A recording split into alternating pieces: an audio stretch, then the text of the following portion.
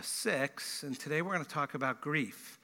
A little bit longer, there's more to cover. It's a little bit more personal, and so bear with me. We'll be in Ruth chapter 1. So if you want to go to the Old Testament and you get through the first 5 books, Joshua, Judges, Ruth, and you'll want to turn there. We're going to read it as we go through. And hopefully both you and I will be able to get through the sermon. Okay. So let's begin with a word of prayer.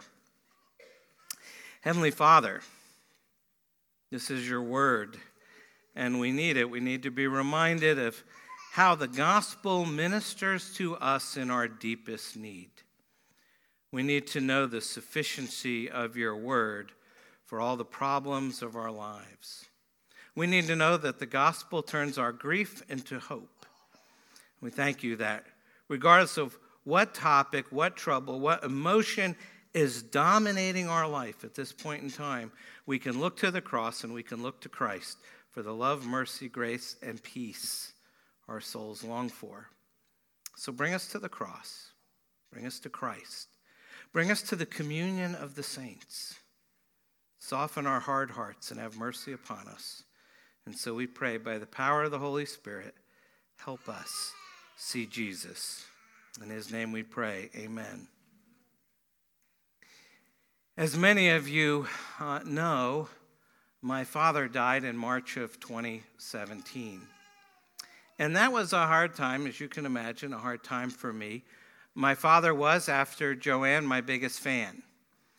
And when he died, I posted pictures on Facebook from each decade of his life. His last few years were marked by dementia, and I didn't want to remember him that way. So by doing something of an overview of his life, I thought it would help to remember some of the better moments that I had spent with him. And I was going to read part of the eulogy that I did for him, but I couldn't get through it without crying. And I couldn't get through it without crying when I gave it. But recently, just about a month ago, I was in Florida talking with my mom, who misses him fiercely every day. And she told me something I had never heard her say before. She said, "Your father always encouraged me to spread my wings and fly." And so I did. And I got to do some amazing things that women of my generation didn't get to do. And when I fell, he was always there to pick me up. And that's true. My mom was a music teacher, runs in the family. And I remember one year Mom was denied tenure because she wouldn't give the school superintendent's daughter the lead in the school play. And she came home in tears. My dad's response, he told her to get back in the car. And they went out, and we didn't know where they went. It was just my sister and I at home trying to figure out what's going on. And they came home with a new car. Because my dad wanted her to know that he had complete confidence in her. They would have celebrated their 66th anniversary this Wednesday. This wasn't supposed to get this hard this quick. Needless to say, I love my dad a lot, and I miss his smile. I miss his constant encouragement, maybe a little exaggeration. I miss him welcoming us home and waving us goodbye. Now, a friend of mine, also a teaching elder in the PCA, also lost his father in March of 2017. And he didn't have the same kind of memories of his father that I had of mine. His father was in poor health for many years, and at least 5 times he was called to come home quickly, this is it. Except it wasn't. And it's quite expensive flying to the Southwest, and these frequent trips became a financial burden. So when his dad finally did pass away, he sort of felt it's about time. And while he went to the funeral, and while he would tell you that he loved his father, when it was all said and done, he just went through the motions. When it was all over, he just went back to work. And he didn't really grieve. and he didn't think he had to, and he didn't really want to. Now, I think most counselors today would tell you that when it's time to grieve, you will. And if you try to bury it, ignore it, forget it, stuff it way down deep inside, it will leak out in other ways. For some people, it leaks out in anger. For some people, it leaks out in doubt. For my friend, it leaked out in alcohol. And this had happened to him with some other losses, and it ended up hurting him very badly.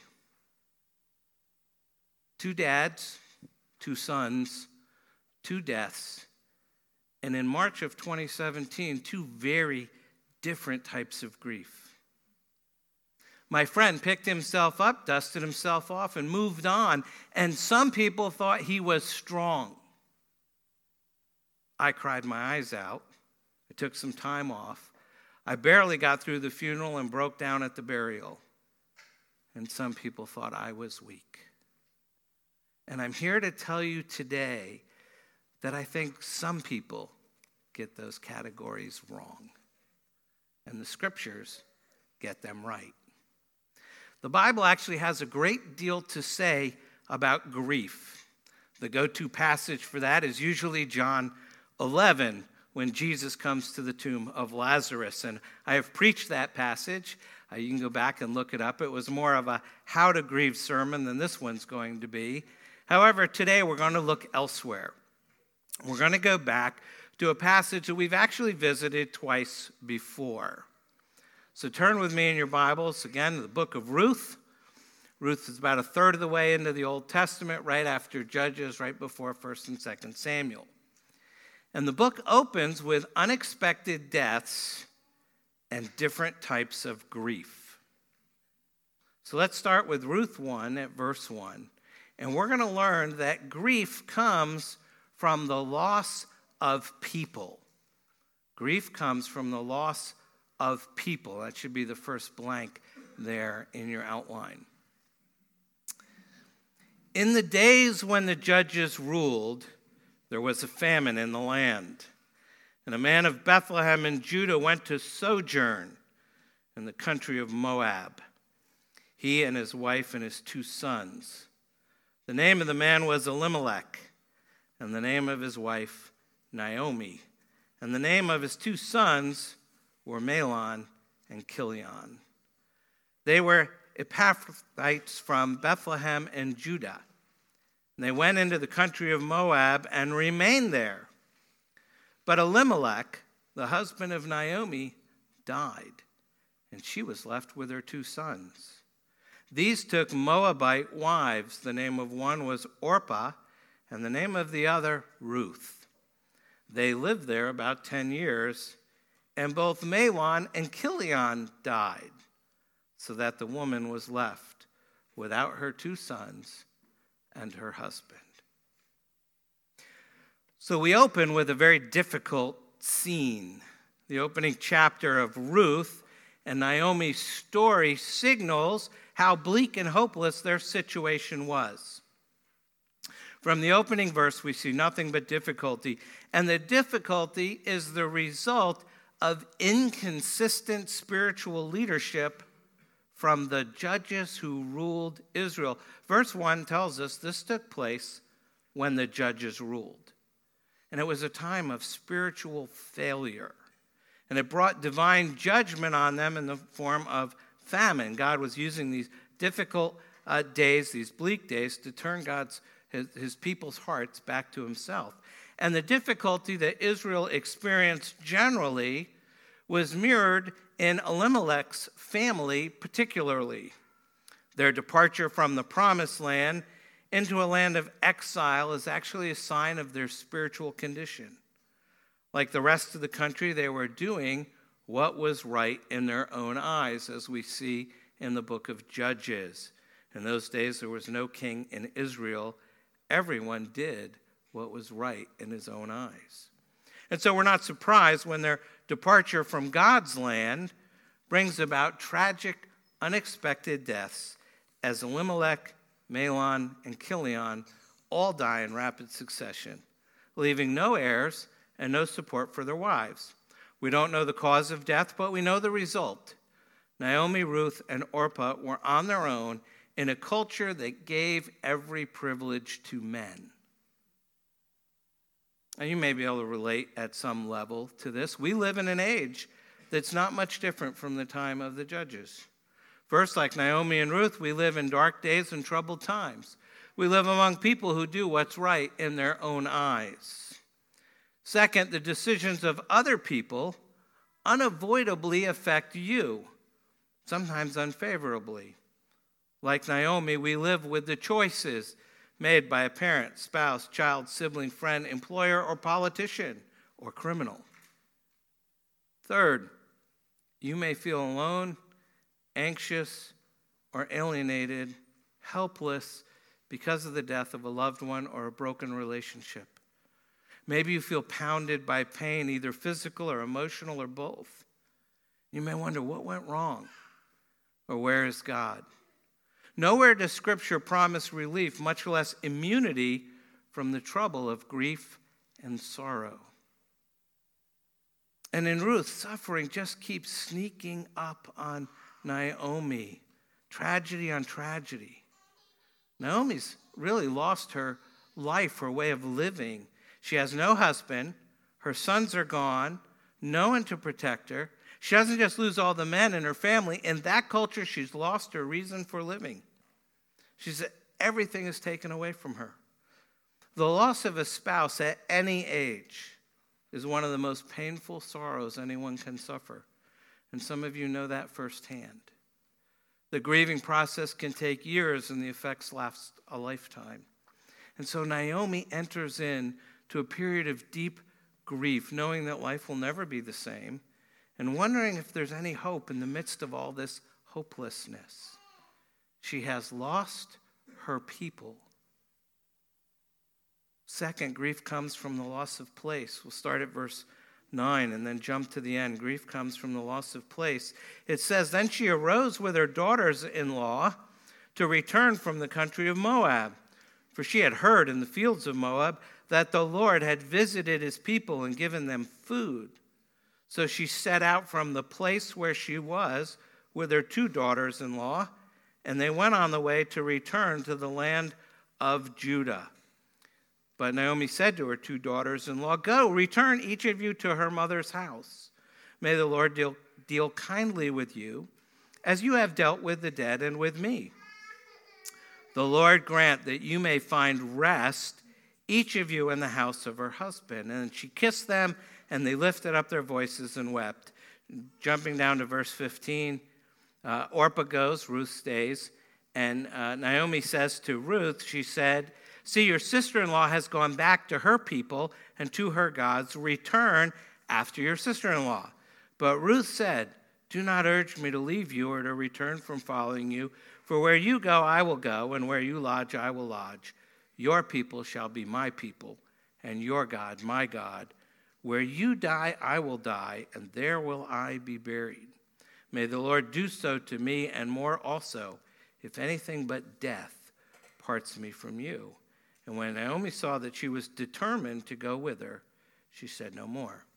So now in verse 6, here's Naomi with these 2 women. These are Moabite women. Moabite women who are outside of the covenant. They are not believers. They are not Jews. They worship different gods, foreign gods, heathen gods. They're idolaters. And they hear the Lord has come to the aid of his people. The Lord has returned blessing to Bethlehem. And so Naomi sets off to go back home. And perhaps from her perspective, she's begun to realize after 10 years that she wasn't in the place where she ought to have been. And Bethlehem was the place she belonged. And so she sets off on this journey. And they come to a crossroads. I mean, maybe there's a signpost, with a sign that points to Bethlehem in one direction and another sign that points to Moab in the other direction. I don't know. I'm making that up. It sounds good. But she says to her daughters-in-law, go back. Go back to your people. Go back to your place. And Orpah takes her advice and goes home, back to Moab, back to her place, back to her people, back to where she might have a future. But Ruth does not. Verse 14 tells us that Ruth clung to her. And then she makes a remarkable commitment. It's a commitment, I think, more radical even than marriage. Verses 16 and 17, for where you go, I will go, and where you lodge, I will lodge. Your people shall be my people, and your God, my God. Listen to this. Where you die, I will die, and there will I be buried.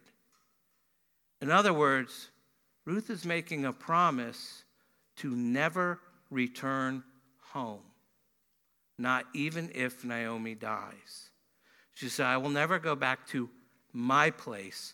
From this day forward, I will live in your place. Now, you know you got hearts of stone if you don't get moved by this scene. You know, if this was a movie, the director would now be panning in on the eyes of Naomi. There'd be tears welling up. It'd be very emotional. John Williams' music would be playing in the background. It'd all be stirring. It's a very emotional point in the story. And just imagine it. Place yourself there. You formed strong relationships with your daughters-in-law when your sons died. They're the only bond that Naomi has left. And you ask yourself, why does she tell them to go back? Why does she do that? And you have to understand the setting and the scene. What future did these two Moabite women have in Bethlehem? What future did they have in Judah? For all intents and purposes, they're heathens. Would they ever find a Hebrew husband to marry them in Bethlehem? Probably not. Whatever future they had lay back in Moab, which was their place and their people. And Naomi knows, and what she knows will prove true, that she can't go back to Moab. It was never her place to begin with. Truth be told, it's hard to go back to Bethlehem, because even though it was once her place, it's really not anymore. She left it a long time ago. As the recently deceased, profane but brilliant writer Thomas Wolfe once wrote, you can't go home again. Why not? Because once you've been away for a while, home has changed, and it is not the place you remember. It's not the place you once knew. Furthermore, when Naomi does return, no one remembers her. She's changed. She's older. She's bitter. Her name means pleasant, but now she's bitter. And it's obvious to the women of Bethlehem. And so they asked, verse 19, the women said, is this Naomi? You know, they barely recognize her. She has lost her people, and she has lost her place. And third, grief comes from the loss of future. From the loss of future. Verse 10 to 14, back that middle section. And they said to her, no, we will return with you to your people. But Naomi said, turn back, my daughters. Why will you go with me? Have I yet sons in my womb that they may become your husbands? Turn back, my daughters, go your way, for I am too old to have a husband. If I should say I have hope, even if I should have a husband this night and should bear sons, would you therefore wait till they were grown? Would you therefore refrain from marrying? No, my daughters, for it is exceedingly bitter to me for your sake that the hand of the Lord has gone out against me. And they lifted up their voices and wept again. And Orpah kissed her mother-in-law, but Ruth clung to her. Now, all of this is tragic. Naomi is exiled in a foreign land. She is alone. Her aloneness is not a problem merely from an emotional standpoint, but also from an economic one. Without a husband or sons or grandsons, she faced destitution. She's too old to work, too old to remarry, too old to have any more sons, and they gave away all their land. They sold off their land. She has no land. And without her husband, sons, or land, widows like Naomi are vulnerable economically. They're open to abuse and neglect without the provision and protection of a husband or a son in a very male-dominated society. And as Naomi looks at her future, it's no wonder she felt bitter. She had no future. And so she grieves. Well, actually, she does have a future, but she doesn't know it yet. You have to go all the way to Ruth chapter 4 to see it. We're not going to get there today, But rest assured, the book that begins with a funeral ends with a wedding and a baby, and it points us forward all the way to Jesus, the Son of God, the son of Jesse, the son of Obed, the son of Ruth. But when they announced this baby in Ruth 4, verse 17, they said, a son has been born to Naomi. You know, that's the gospel storyline, by the way. Out of weakness comes real strength. Out of repentance and admitting you're weak comes real power. Out of giving away and serving others comes real strength. Out of generosity and giving your money away comes real wealth. Out of famine comes fullness. Out of a funeral comes a wedding. Out of grieving comes hope. Out of the cross comes the resurrection. That's the storyline of the gospel. In 1 Thessalonians 4, the Apostle Paul says to the Christians there, grieve, but don't grieve as those without hope. Paul's saying there's two opposite mistakes you can make in the face of tragedy, death, suffering, and grief. On the one hand, you can try to avoid grief. You can try to avoid weeping. You can try to put it out of your mind and just get past it right away. Just go back to work. And that will either make you hardened and inhuman, or else it will erupt later and devastate you. And if you want to go in that direction, I have a friend who would like to talk to you first. The other mistake is to grieve without hope. The Bible indicates that the love and hope of God and the love of hope that come from one another have to be rubbed into our grief the way you rub salt into meat to keep it from spoiling. Your grief will make you bleaker and weaker, or it'll make you wiser and tender, depending on what you rub into it. And that's why we're here today. We're here to rub hope and love into our tears and sorrow. You know, I tell my students who are all aspiring preachers, your job is to help people grieve. You're trying to enable grief. Don't take it away from them. Come alongside them, show up and shut up and just be there. I mean, if you have to do something, pray. Shine their shoes. That always helps. The point is, suffering people need to be able to weep and pour out their hearts and not be immediately shut down by being told what to do or what to think or what to believe. And nor should we do that to ourselves if we're the ones grieving. A man who lost 3 sons at various times in his life wrote about grief in a book called The View from a Hearse. And he writes, I was sitting, torn by grief. Someone came and talked to me of God's dealings, of why it happened, of hope beyond the grave. He talked constantly. He said things I knew were true. I was unmoved, except to wish he'd go away. He finally did. Another came and sat beside me. He didn't talk. He didn't ask leading questions. He just sat beside me for an hour or more, listened when I said something, answered briefly, prayed simply, and left. I was moved. I was comforted. I hated to see him go. In his book, Walking with God Through Pain and Suffering, which I think is his best book, Tim Keller tells the story of how this happened in his own family. He writes, my younger brother, Billy, was a gay man who had AIDS. My parents, this is his true story, my parents were Christians who held to the church's historic teaching that homosexuality is a sin. And when Billy took a turn for the worst and was moved into hospice, my parents, then in their 70s, moved 1,000 miles, slept at nights on a pull-out couch in a relative's den, and for 7 months stayed beside Billy and cared for him 14 hours a day. They did not confront him or even bring up their differences. They fed him sips of juice and spoonfuls of yogurt. They served his most basic needs. Eventually, he himself brought up the issues that divided the family for years. He was able to do so because my parents had created a climate of care in which such a frank discussion felt safe to have. We talked them through with truth and tears, and many relational and spiritual issues were resolved. Most of you have known me for a while. Some of you I've known just recently, and there's a couple of you I haven't actually met yet.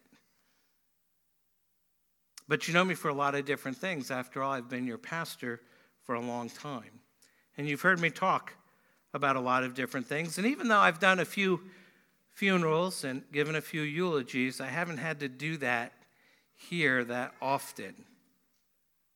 And yet the people of Wayland, Massachusetts know me for that one thing, the gift of eulogies. Let me explain. As some of you know, most of Joanne's family has passed away, and I've given the eulogy at most of their funerals. And I want to share some of the highlights with you because you haven't heard them.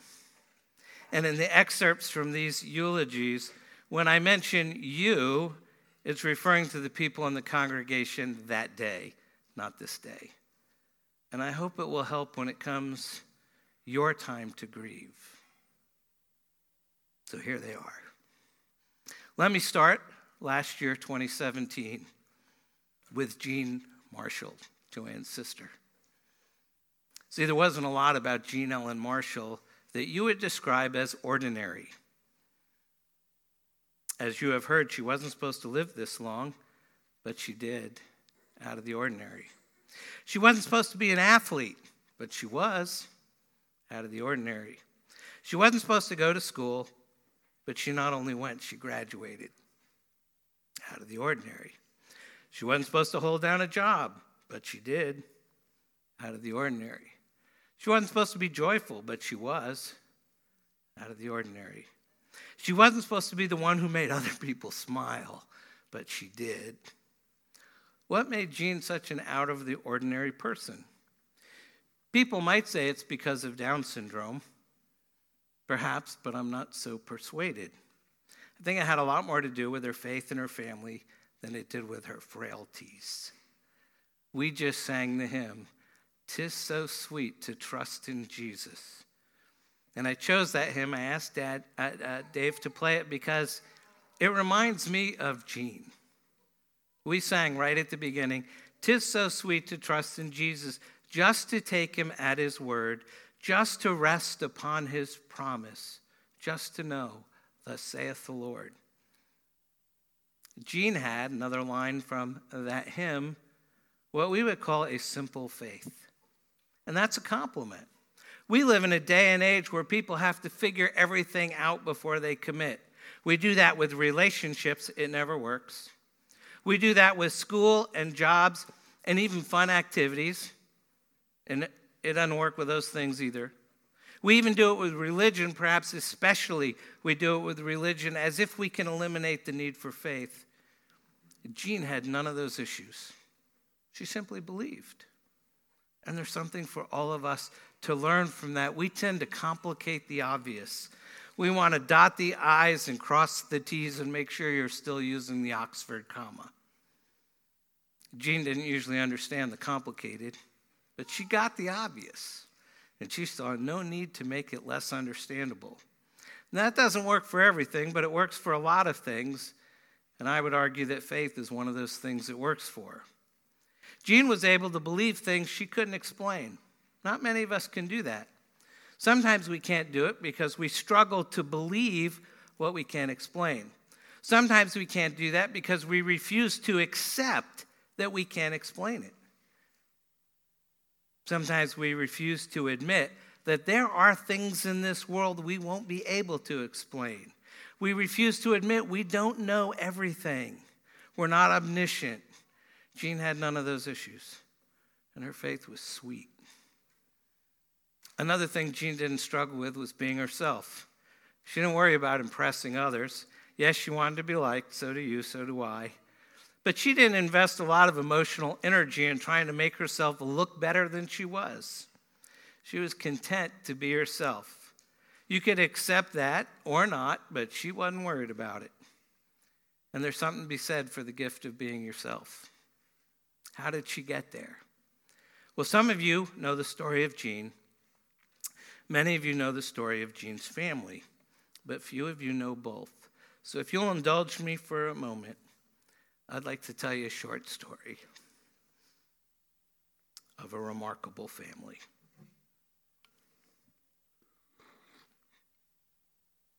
I'm going to start with her father, Les. 16 years ago, I told the people of Wayland, Massachusetts, from the pulpit of Trinitarian Congregational Church in 2002 about Les Marshall, Joanne's father. Les knew about second chances. He gave them to everyone he knew. He gave second chances to his kids, his friends, his customers, and probably to a lot of you here. He was steadfast, he was steady, he was loyal. He was always there. He was there for his wife for 52 years. He was there for his kids, and they got a lot of his second chances. So did a lot of their friends. They brought them all home. They always got a warm welcome, a warm meal, and very often a warm bed. There were quite a number of friends who moved in. Some stayed a few days. Some stayed a few years. All of them got a second chance, and most of them needed it. And over the years, I got to meet quite a few of them, and they'd say, I lived back there in the late 60s, or in the early 70s, or part of 77, or whatever. It was amazing. Even when I did this eulogy in 2002, people in the congregation came up to me, and they were like, August 81. You know, I was there for the summer of 78. I didn't even know. But they all considered Les and Joe to be their second parents. And a lot of other parents didn't have to worry about their kids because they knew they were at the Marshalls. A lot of people came through the doors at 12-3 Ponce Road. I was one of them.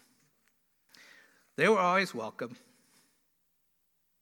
and usually welcome back time and time and time again.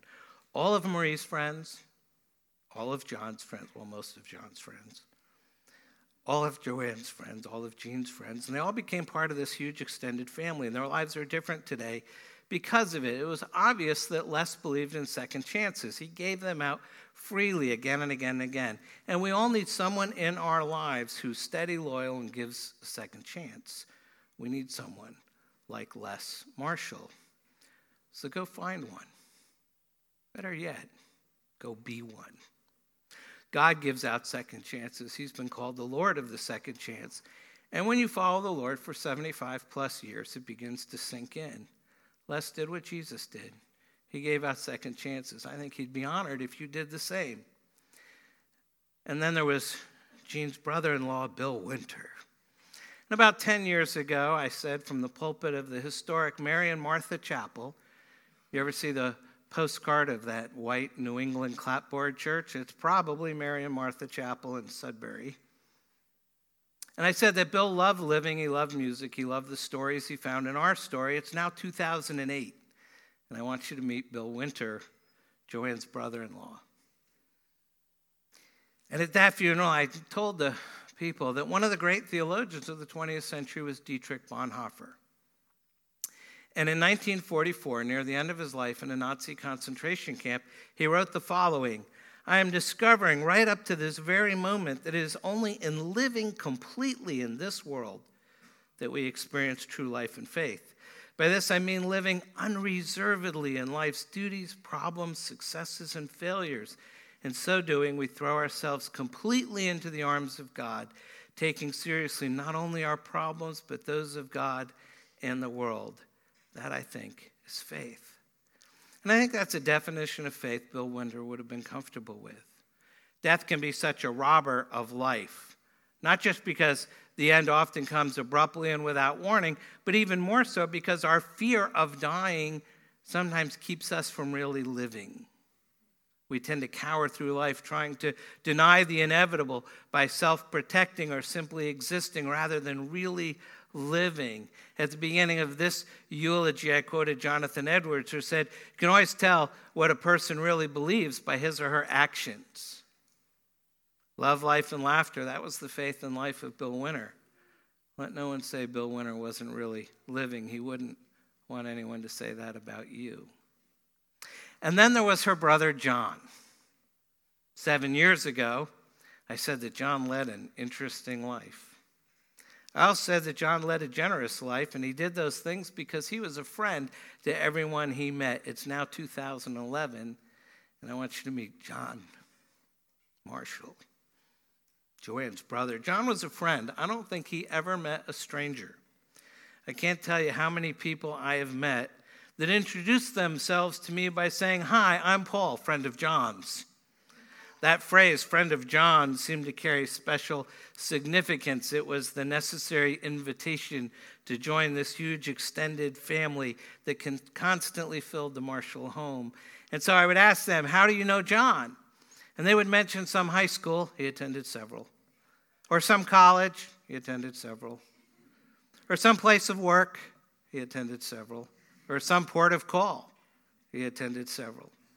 But they were friends, one and all, and John seemed to value each one, and they valued him. Now, truth be told, John had a secret weapon when it came to meeting people. In fact, he had 4 of them, and each of them had 4 legs. And their names were Lady, Buddy, Kona, and Flo.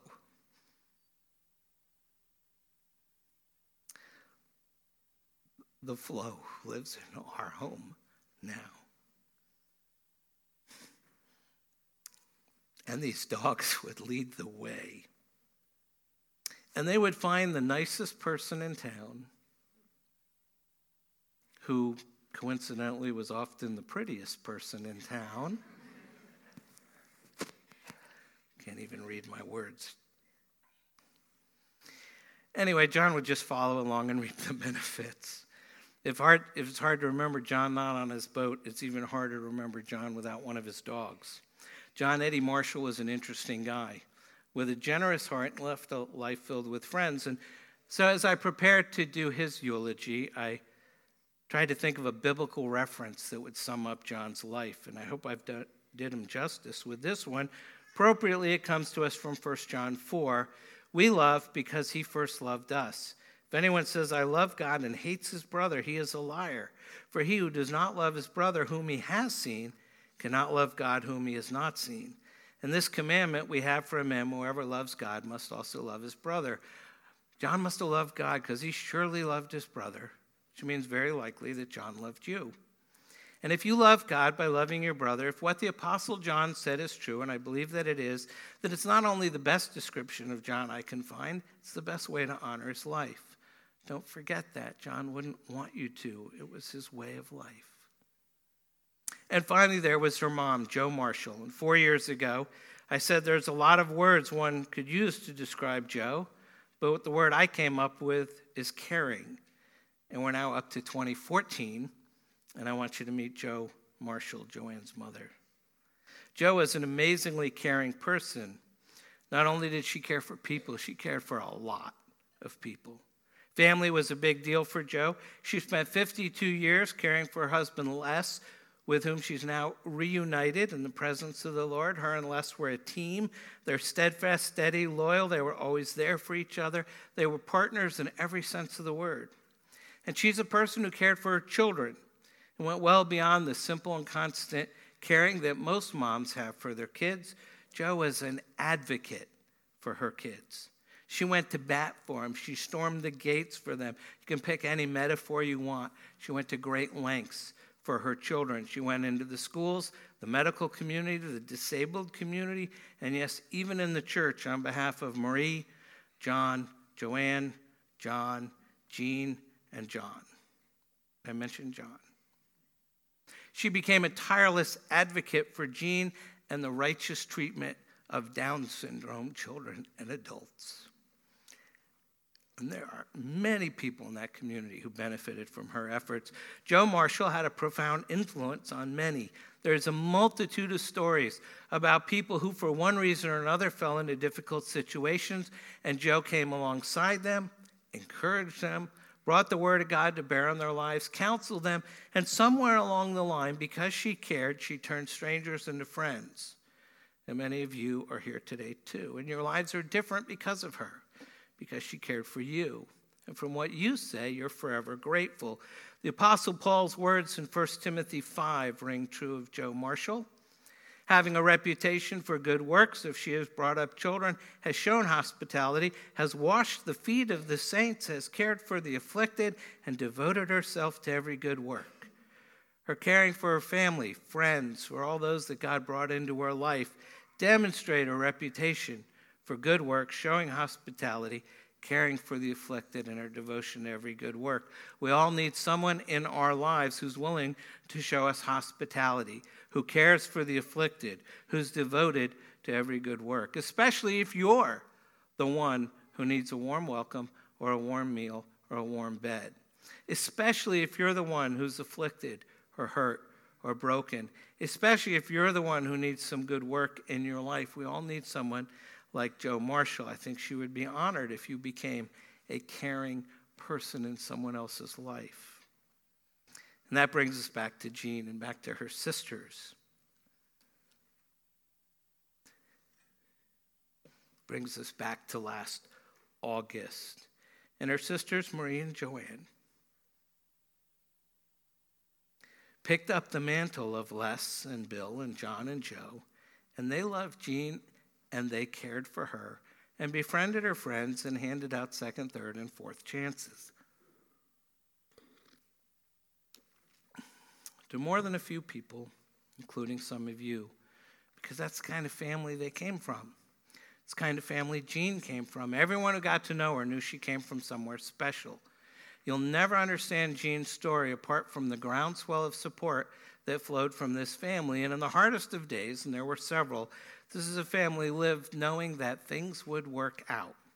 They didn't always know when and they didn't always know how, but they always knew it would. One of the passages we went through a few months ago was 1 Corinthians 15, and that passage is about hope. It's about trying to understand what hope is and what hope we have when our dreams and loves, our friends and family have died and been buried. And if you've lived for any length of time, you've had to bury someone you love. You felt the sting of regret, the sorrow of unfinished business, the paralyzing confusion, and the emptiness of loss. You've probably found your mind flooded with questions about life beyond the grave. Apparently, the early church asked questions too. The Thessalonian church had buried her share of loved ones. The Apostle Paul wanted those who remained to be at peace regarding the ones who passed away.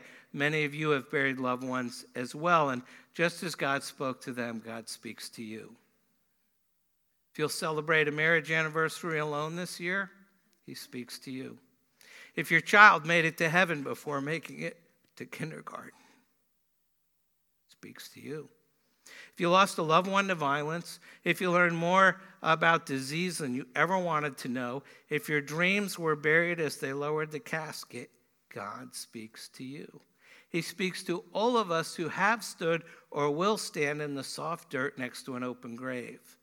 And he gives us this confident word, 1 Thessalonians 4, but we do not want you to be uninformed about those who are asleep, that you may not grieve as others do who have no hope. As you well know, life is messy. I wish it weren't, but it is. But somewhere along the way, we'll run the full gamut of human experience. We'll face depression and grief. We'll be overwhelmed. We'll feel guilt and shame, and we'll want to give up. We'll want to somehow cocoon ourselves away from all the pain. What then? Well, we're still part of a company of faith. We still have that same sure hope. We can walk alongside one another and remind one another that the pain of this life has an end. There's a day coming when Christ will come again to be crowned King of Kings and Lord of Lords, when he will wipe away every tear, when justice will be administered fairly and everything will be set right, when God's new heaven and earth will come and this place will become what God always intended it to be. In the midst of grief and sorrow, we can stand with each other and say, yes, Jesus, the one who died and rose again, the one who is coming again, is our hope. This is where we place our faith. People living in hope are liberated. People who have no hope are enslaved. And people who question hope are burdened. But God calls us to live in the sure and certain hope of Christ's return and to encourage each other to that day. Jean Ellen Marshall and the Marshall family embodied that kind of hope because they know whom they have believed in and were persuaded that he is able to guard until that day what has been committed unto them. In 1 Corinthians, the Apostle Paul explains more. 1 Corinthians 15:51, he says, "Behold, I tell you a mystery. We shall not all sleep, but we shall all be changed in a moment, in the twinkling of an eye at the last trumpet. For the trumpet will sound, and the dead will be raised imperishable, and we shall be changed." It seems that at this gathering of the saints, the dead will receive their imperishable bodies, and those who are caught up from the earth will be transformed or changed into their new bodies instantly. One of the most frequent questions I get asked is this: will we recognize each other in heaven? Given that we receive glorified bodies in paradise, how are we going to know each other there? Will we? What kind of bodies will these bodies be? Will we be old or young? Will we be able to recognize our family and friends? There's been endless debate on these issues. But based on what we know in the Bible, it seems that these new bodies will be ageless. They won't be worn down by disease, decay, and infirmities, all of which are ultimately the effects of sin. In other words, they'll be different from what we know now or what we can even conceive of. Paul likens this difference to the difference between a seed that's planted in the ground and what actually results from planting that seed.